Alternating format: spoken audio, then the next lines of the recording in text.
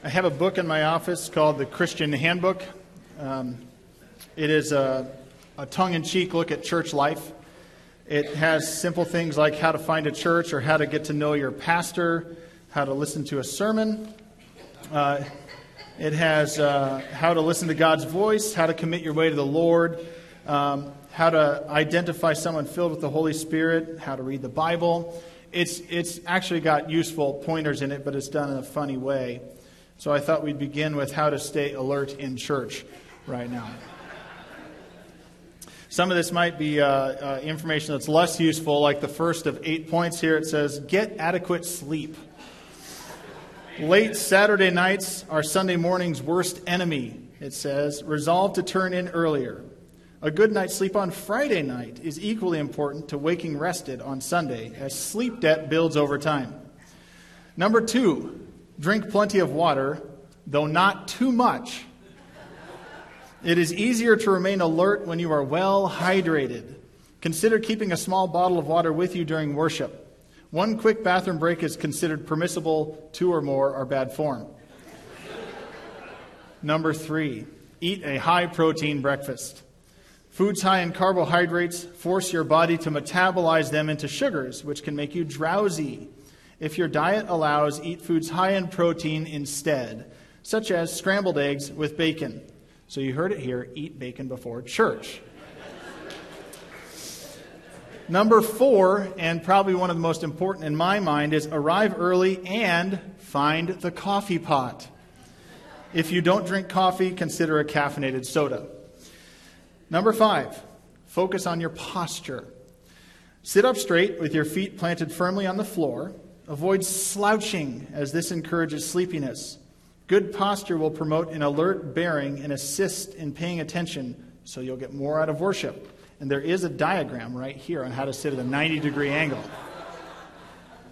Number 6, if you have difficulty focusing on the service, divert your attention. Occupy your mind, not your hands. Look around the worship space for visual stimuli. Keep your mind active in this way while continuing to listen. Number 7, stay alert by flexing muscle groups in a pattern. Clench your toes and feet. Flex your calf muscles, thighs, glutei, abdomen, hands, arms, chest, and shoulders. Repeat. Avoid shaking, rocking, or other movements that attract undue attention. And number 8, finally, if all else fails, consider pinching yourself. Try not to cry out in pain as you do it, it says. And there's a diagram on how to pinch yourself during worship. I've been to an awful lot of worship services over the years. I've attended a lot of churches, both as a guest and as a regular attender, big and small, mega and tiny. I've been to worship services that were overhyped, where they tried to make it so epic every week. And I've been to worship services that were incredibly boring. And then I've been to the ones right in the middle, where the Spirit is there. And you can sense that. And people are gathered in the Spirit and in truth. And we should point out this morning, we're gonna look in 2 Peter in just a little bit, but we should just be clear that it's virtually a sin to bore people with the gospel. Really, that's not our job. This is the most remarkable thing to happen to humanity. It's the good news of Jesus Christ. We shouldn't be bored by this message, and we shouldn't bore people with the message of Jesus Christ. And so I'm going to invite you to turn to 2 Peter 3, 8 through 15 is what we're going to look at. And you can follow along. We're just in 2 Peter 3 today. But I want to ask the question as you're finding it, which is, you're here now. And like I said, I've been to church worship services where it's overhyped and where it's boring. We should recognize that it's the discipline of going and being part of a body of believers and letting the word wash over you week in and week out that actually changes us. But we do need to ask the question when we come to worship and when we crack open God's word, do you want to be changed this morning? As we hear the good news, do you want something to change in you because you were here and heard God's word? Not my words, but you heard God's word. Do you want to be changed today because you heard God's good news? So let's go to 2 Peter 3, We'll read 8 through 15, and we'll make some heads or tails of a couple of these passages. And I will point out there's an awful lot you could do with this passage, and we're not. We're only going to do something with it, not everything you can do with it. There are some interesting translation questions in it. There are some interesting, it's a passage that has a lot to do with the end, and we're going to do a little bit with that. It's a passage that gets brought in when it's a conversation about free will. We're not going to do anything with that this morning. But let's go starting at verse 8. It says, "But do not forget this one thing, dear friends. With the Lord, a day is like 1,000 years, and 1,000 years are like a day. The Lord is not slow in keeping his promise, as some understand slowness. Instead, he is patient with you, not wanting anyone to perish, but everyone to come to repentance. But the day of the Lord will come like a thief. The heavens will disappear with a roar, the elements will be destroyed by fire, and the earth and everything done in it will be laid bare. Since everything will be destroyed in this way, what kind of people ought you to be? You ought to live holy and godly lives as you look forward to the day of God and speed its coming. That day will bring about the destruction of the heavens by fire, and the elements will melt in the heat. But in keeping with his promise, we are looking forward to a new heaven and a new earth where righteousness dwells. So then, dear friends, since you are looking forward to this, make every effort to be found spotless, blameless, and at peace with him. Bear in mind that our Lord's patience means salvation, just as our dear brother Paul also wrote you with the wisdom that God gave him." In this season of Advent that we're in, where we look back to the first Advent, the coming of Jesus Christ as a baby in a manger in Bethlehem, it's important to mark what happened very much. And we were talking about last week and this week that our focus is not really just going to be on what happened. Something very significant happened, and it really did occur. Jesus Christ came, God in a human body, then died for you and me to save us. That's part of what's in view today. But very importantly, we're in between the time of the first Advent of Jesus coming and doing that, and the second Advent, when the day of the Lord occurs, the final judgment occurs, and God's kingdom is full and complete, and here. And so we're in this world where Peter gives us sort of a prophetic word, is what he gives us. Not simply, here's what's going to happen, and here's what your response should be to what's going to happen. And when we kind of are confronted with that, I find that people can go different directions with the prophetic word, especially when it comes to the end. They can either wholly and entirely focus on it, probably a little too much sometimes, or they can completely dismiss it and say it's always going to be tomorrow, not today. But I was struck as I was studying the passage this week. Warren Wiersbe points out in commenting on this, he says, prophetic teaching must not lull us to sleep.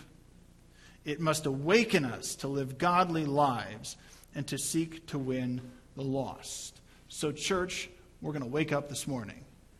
All right? Are you with me? Now let's review what God has been up to all throughout Scripture, and this includes you and me even today. God's plan through Scripture, this grand narrative that weaves through the whole text, is God's great rescue operation for creation. That's what's going on throughout Scripture, and we should recognize some truths about that. The first is that God's glory is revealed as He rescues His creation.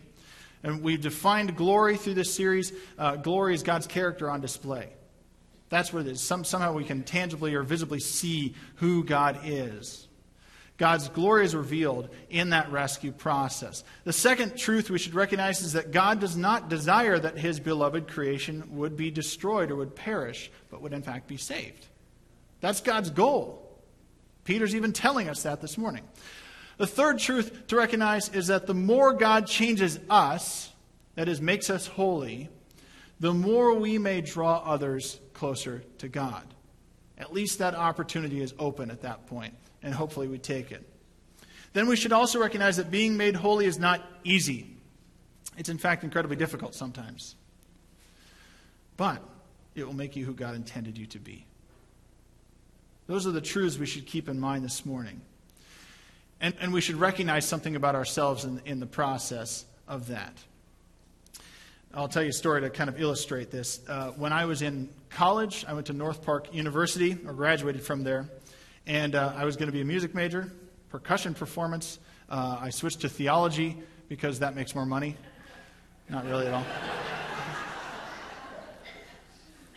I really enjoyed theology. I enjoyed music, but it just wasn't what I decided to do. But I still played on campus regularly. I ended up being the on-call timpanist, so kettle drums, timpani, those big copper things, in the orchestra primarily. And it was something I'd done a little bit of, but I was the only one doing it now, and I was the one on campus. It was really a load of fun to do, but it was a real challenge for me. It was a completely new sort of way of drumming. And in my first year there at the school, we had an orchestra director who was good. He obviously knew his discipline very well, but he didn't really challenge us all that much. And the second year I was there, we got a new director who thought the timpani was the pinnacle instrument of the orchestra. He was European, and he said it is in Europe, so it ought to be here, and I agreed with him. And he pushed me so hard. Really hard, frustratingly hard at times. We had a lot of one-on-one conversations. We had a lot of, we frustrated each other mutually at times. But he saw where I was and he saw where I could be. And he said, I know you've got this potential, and I want you to get there.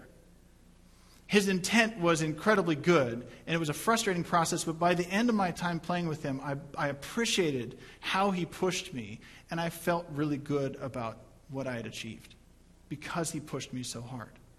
And so we should recognize, as we're looking at the second advent and the holiness that we're called to when we say yes to Jesus Christ, and the shaping that God's going to do in us, we should not question God's intent in the process, but we do need to question our intent in the process. Am I really in for it? Am I really in it for what God wants here? Am I really one who wants to be made holy? Because it's going to be worth it in the end. So let's go to 2 Peter 3:1, which we didn't actually read yet this morning, but it kind of frames what Peter's up to here. Peter says, "Dear friends," he's writing to the church. He's writing to a scattered grouping of churches, really. He says, "Dear friends, this is now my second letter to you. I have written both of them as reminders to stimulate you to wholesome thinking." Peter's writing to the churches, a number of them in what would be modern-day Turkey, Asia Minor. And he's writing to these churches, and within these churches there are scoffers, he'll refer to, who are saying, well, Jesus probably isn't going to come back, or is this really the way we're supposed to act, that sort of thing. Peter says, no, I want you to listen up, church. And so that word comes to us today. We need to listen up, church. Peter says, I'm calling you to remind you to return to wholesome thinking. Some of you have sincere minds, and the best translation of those two phrases is somewhere in between. Not because the Greek has trouble, but because he's talking about your whole self, not just the thinking apparatus that's in your mind. He says all of you needs to be aimed in a Godward direction in everything that you do, in all ways. That's what frames this whole thing. Now, what Peter doesn't mean, as he gives us this passage of Scripture and his whole thought pattern, he doesn't mean this, that if you do right, you're saved. It's not just a good works thing that he's talking about when he says wholesome thinking or sincere minds. So you can imagine every St. Peter joke that you know when somebody comes to the pearly gates and they say, why should I let you in? Peter does. And they have to list off their good works or whatever. They're hilarious jokes. They're all theologically way off the mark because that's not how it works. We're not going to get into God's presence because we're so good, because let's just make it real here. We're not. You and I aren't. We can't be that good. The other thing Peter isn't saying, which is just a step removed from this, is that good is to be a Christian means just good morals. That's the long and short of the whole thing. And sometimes both of these are kind of what we've kind of come to at least believe culturally all too often, that it's just how much good you do. It still persists out there in our culture. If you ask people what Christianity is, somehow that's what it amounts to. Or somebody will say, well, it's just about good morals. Well, no, the good morals should be the byproduct of the Christian life. not the very goal of the Christian life. This wholesome thinking, the sincere minds, is really holiness, is what's being talked about here. That's Peter's point in both of his letters. And that is the ultimate goal of holiness is not simply to do right, but to be right with God, communion with God, with the one who is holy. That's the point and the purpose. And so the point that we've had over the last week and this week and through Advent is this, that as the church, God's people are to be made holy. Right? We're supposed to be right with God so that we reveal God's glory to everybody else and can bring them into that holiness too. That's who we're supposed to be, is holy people, gathered together and bringing others into that holiness, revealing who God is so people see that and they want in. They want to be made holy.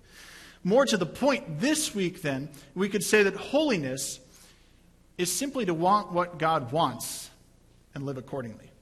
See, that's where you can see morality and good works as the byproduct of that. It's first and foremost to have the mind of God and to understand God's mind and follow through and be with Him.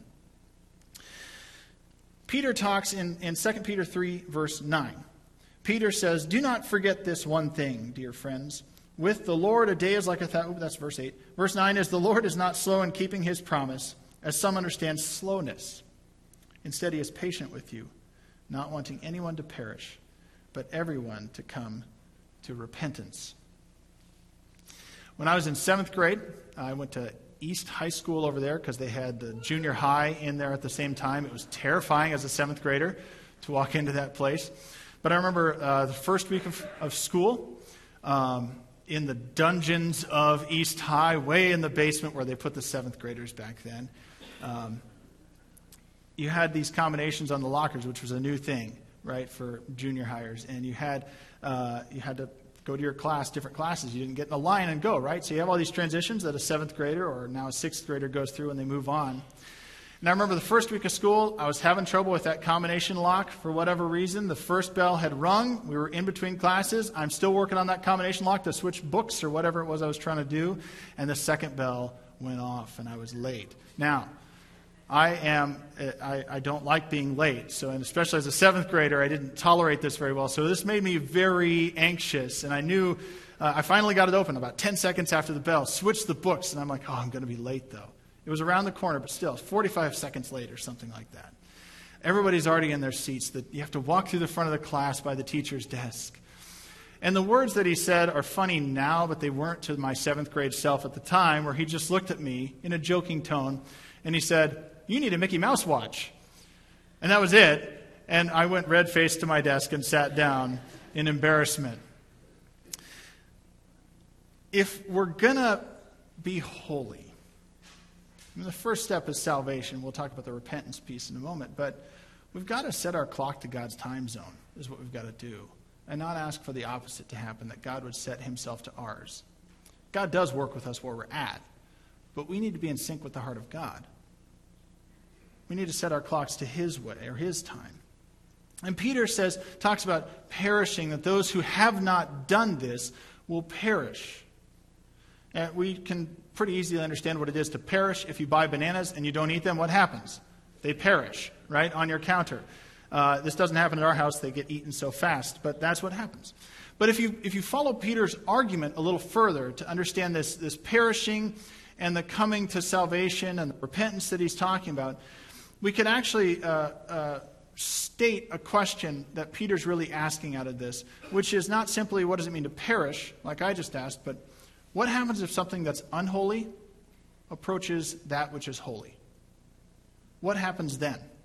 That's really what Peter is answering for us. When the holy and the unholy meet.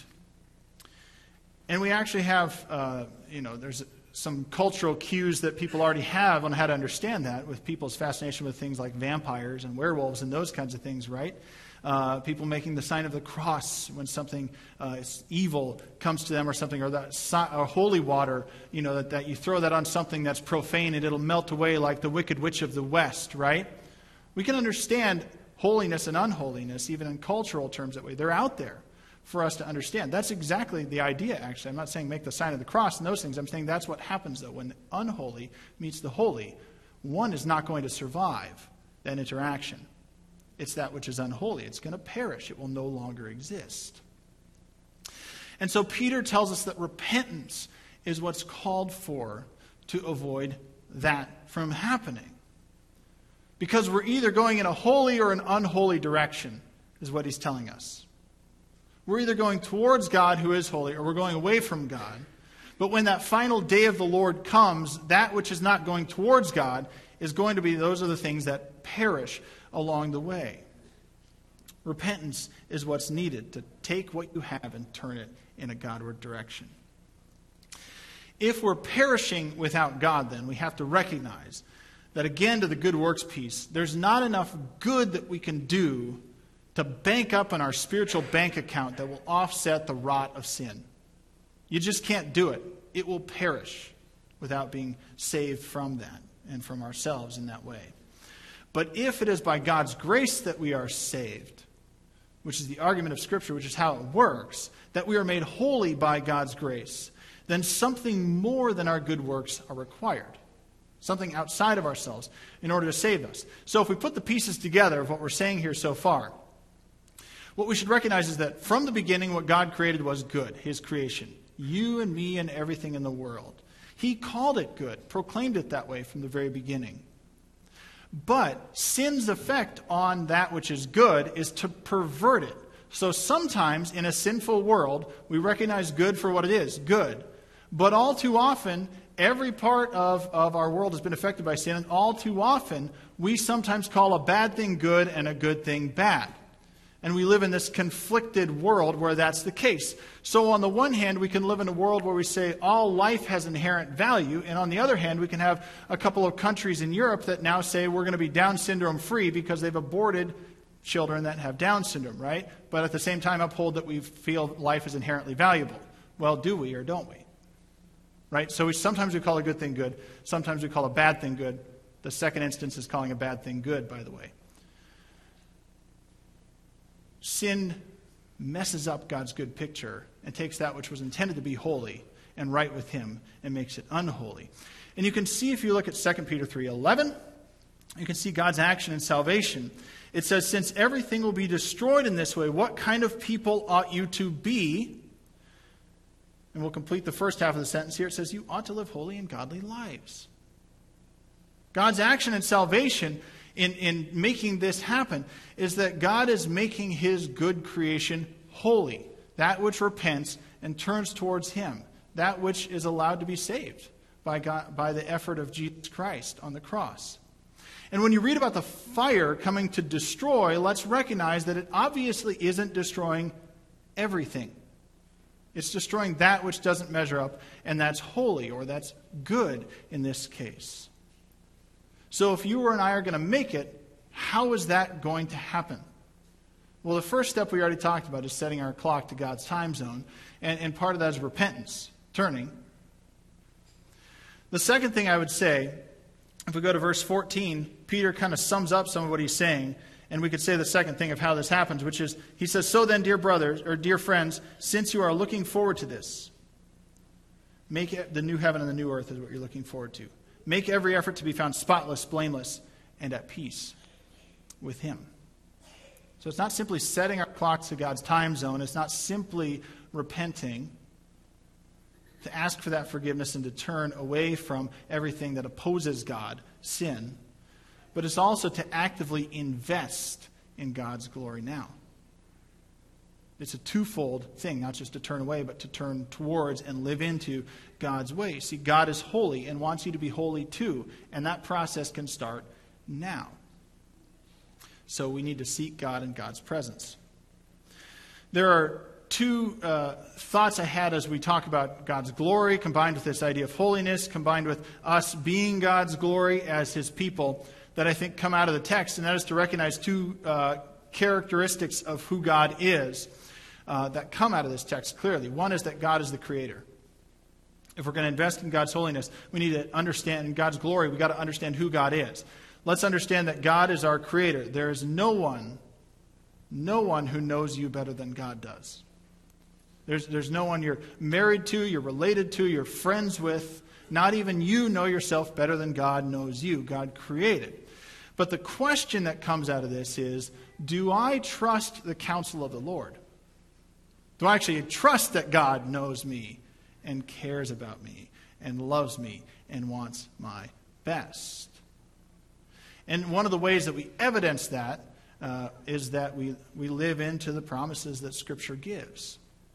So when Jesus says something like, give and it will come back to you, do we believe that, in fact, if we begin to give, not that we're going to get a 3-car garage, this isn't health and wealth stuff here, but that God will take care of us, that our daily bread will be met? Do we believe that something can transition in the process of following that too? Not simply that we give, but that we could transition and become someone who is generous by living into the promises that were given through Scripture.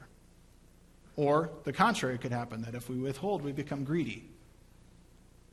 Do we believe when Jesus says, forgive and you will be forgiven, that not only in the action of living under the authority of God's word and the promises, that not only will we be able to forgive somebody even when it's really difficult, but that we might be transformed into somebody who is gracious as God is gracious. We become holy through the process of living under God's counsel. God is our Creator, knows us better than we know ourselves. Do we trust God's counsel? Second, God is a patient Savior. Boy, do we need this word sometimes, right? God is a patient Savior. Holiness takes training. And the question is, are you willing to allow God to be patient as He makes you holy? Are you willing to be patient with God? Excuse me, not to have God be patient. It's written well here. Are you willing to be patient as God forms you into a holy creation? We'll go with the written word. The trick is, some sacrifice is required if we're going to be made holy. Probably more than we think. In 2 Peter 3:1, he reminded us, look, I'm trying to remind you to stimulate you to have wholesome thinking. That is to take all that you have and aim it in a Godward direction. To trust the counsel of the Lord, like we're saying, to be patient as God forms you into somebody who's holy. The people that Peter's writing to are going through a time of persecution. It's very difficult. Plus, they have naysayers within their congregation who are saying, well, things are going wrong and Jesus hasn't returned. Maybe God's promises aren't really good. Maybe they're not bona fide, whatever it is. There's some sacrifice required if we're going to follow Jesus and be made holy in the process. And sometimes as church people, it's easy to get a little too cozy and forget that sometimes. So we live into our first world problems too easily and think that a sacrifice that we're called upon is a big sacrifice when it's small. I'll give you an example. I'm a person who could eat cereal for breakfast, a sandwich for lunch, and pizza for dinner for the rest of my life, and I would be perfectly happy. Thank you for that. I would perhaps change what kind of cereal, sandwich, and pizza, but I would be happy with those 3 things for the rest of my life. And if you think I'm just putting you on, talk to my wife later. She'll tell you, yep, he could. So the thing is, in that desire for pizza, we've talked about Christmas traditions and things like that since we're at that time of year.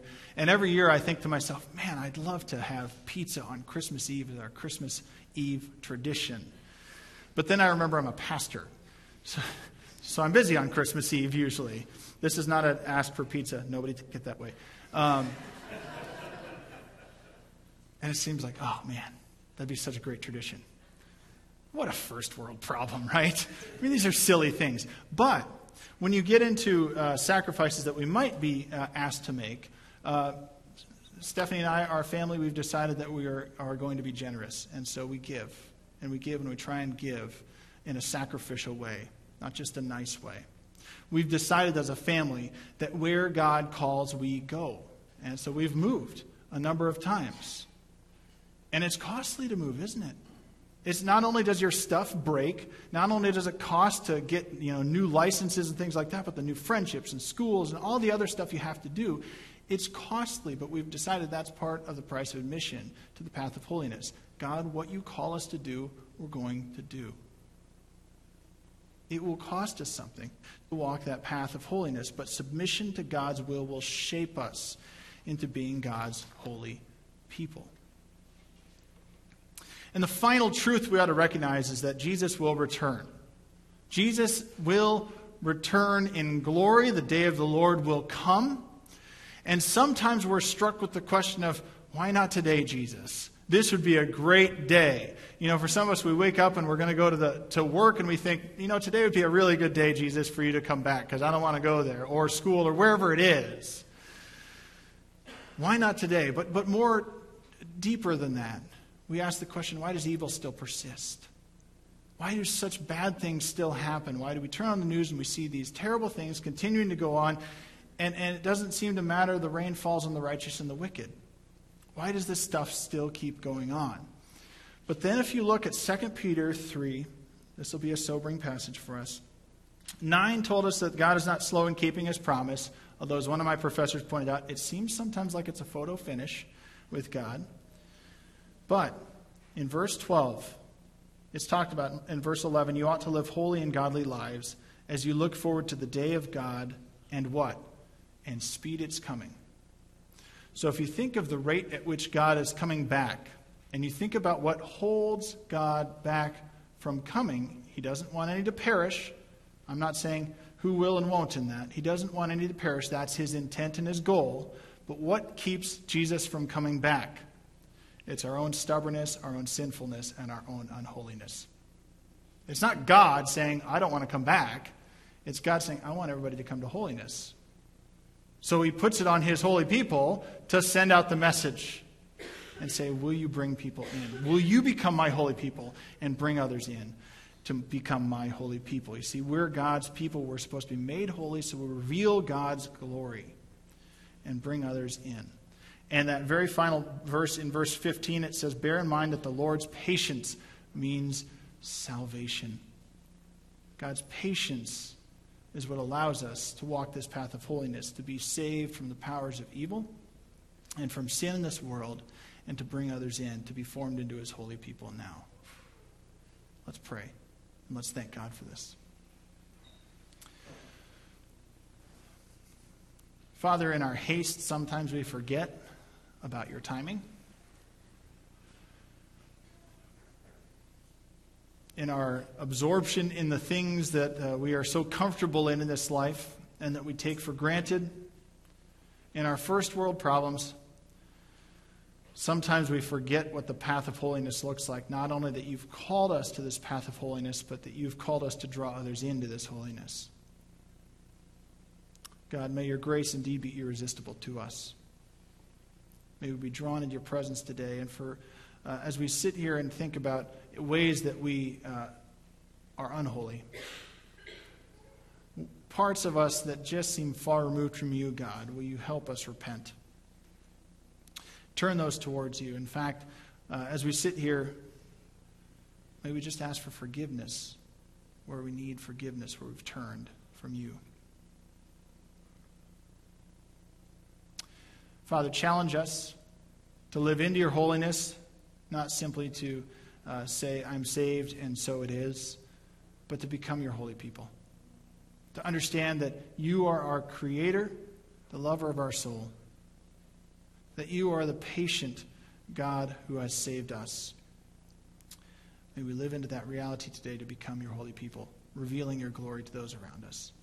We pray this in your name. Amen.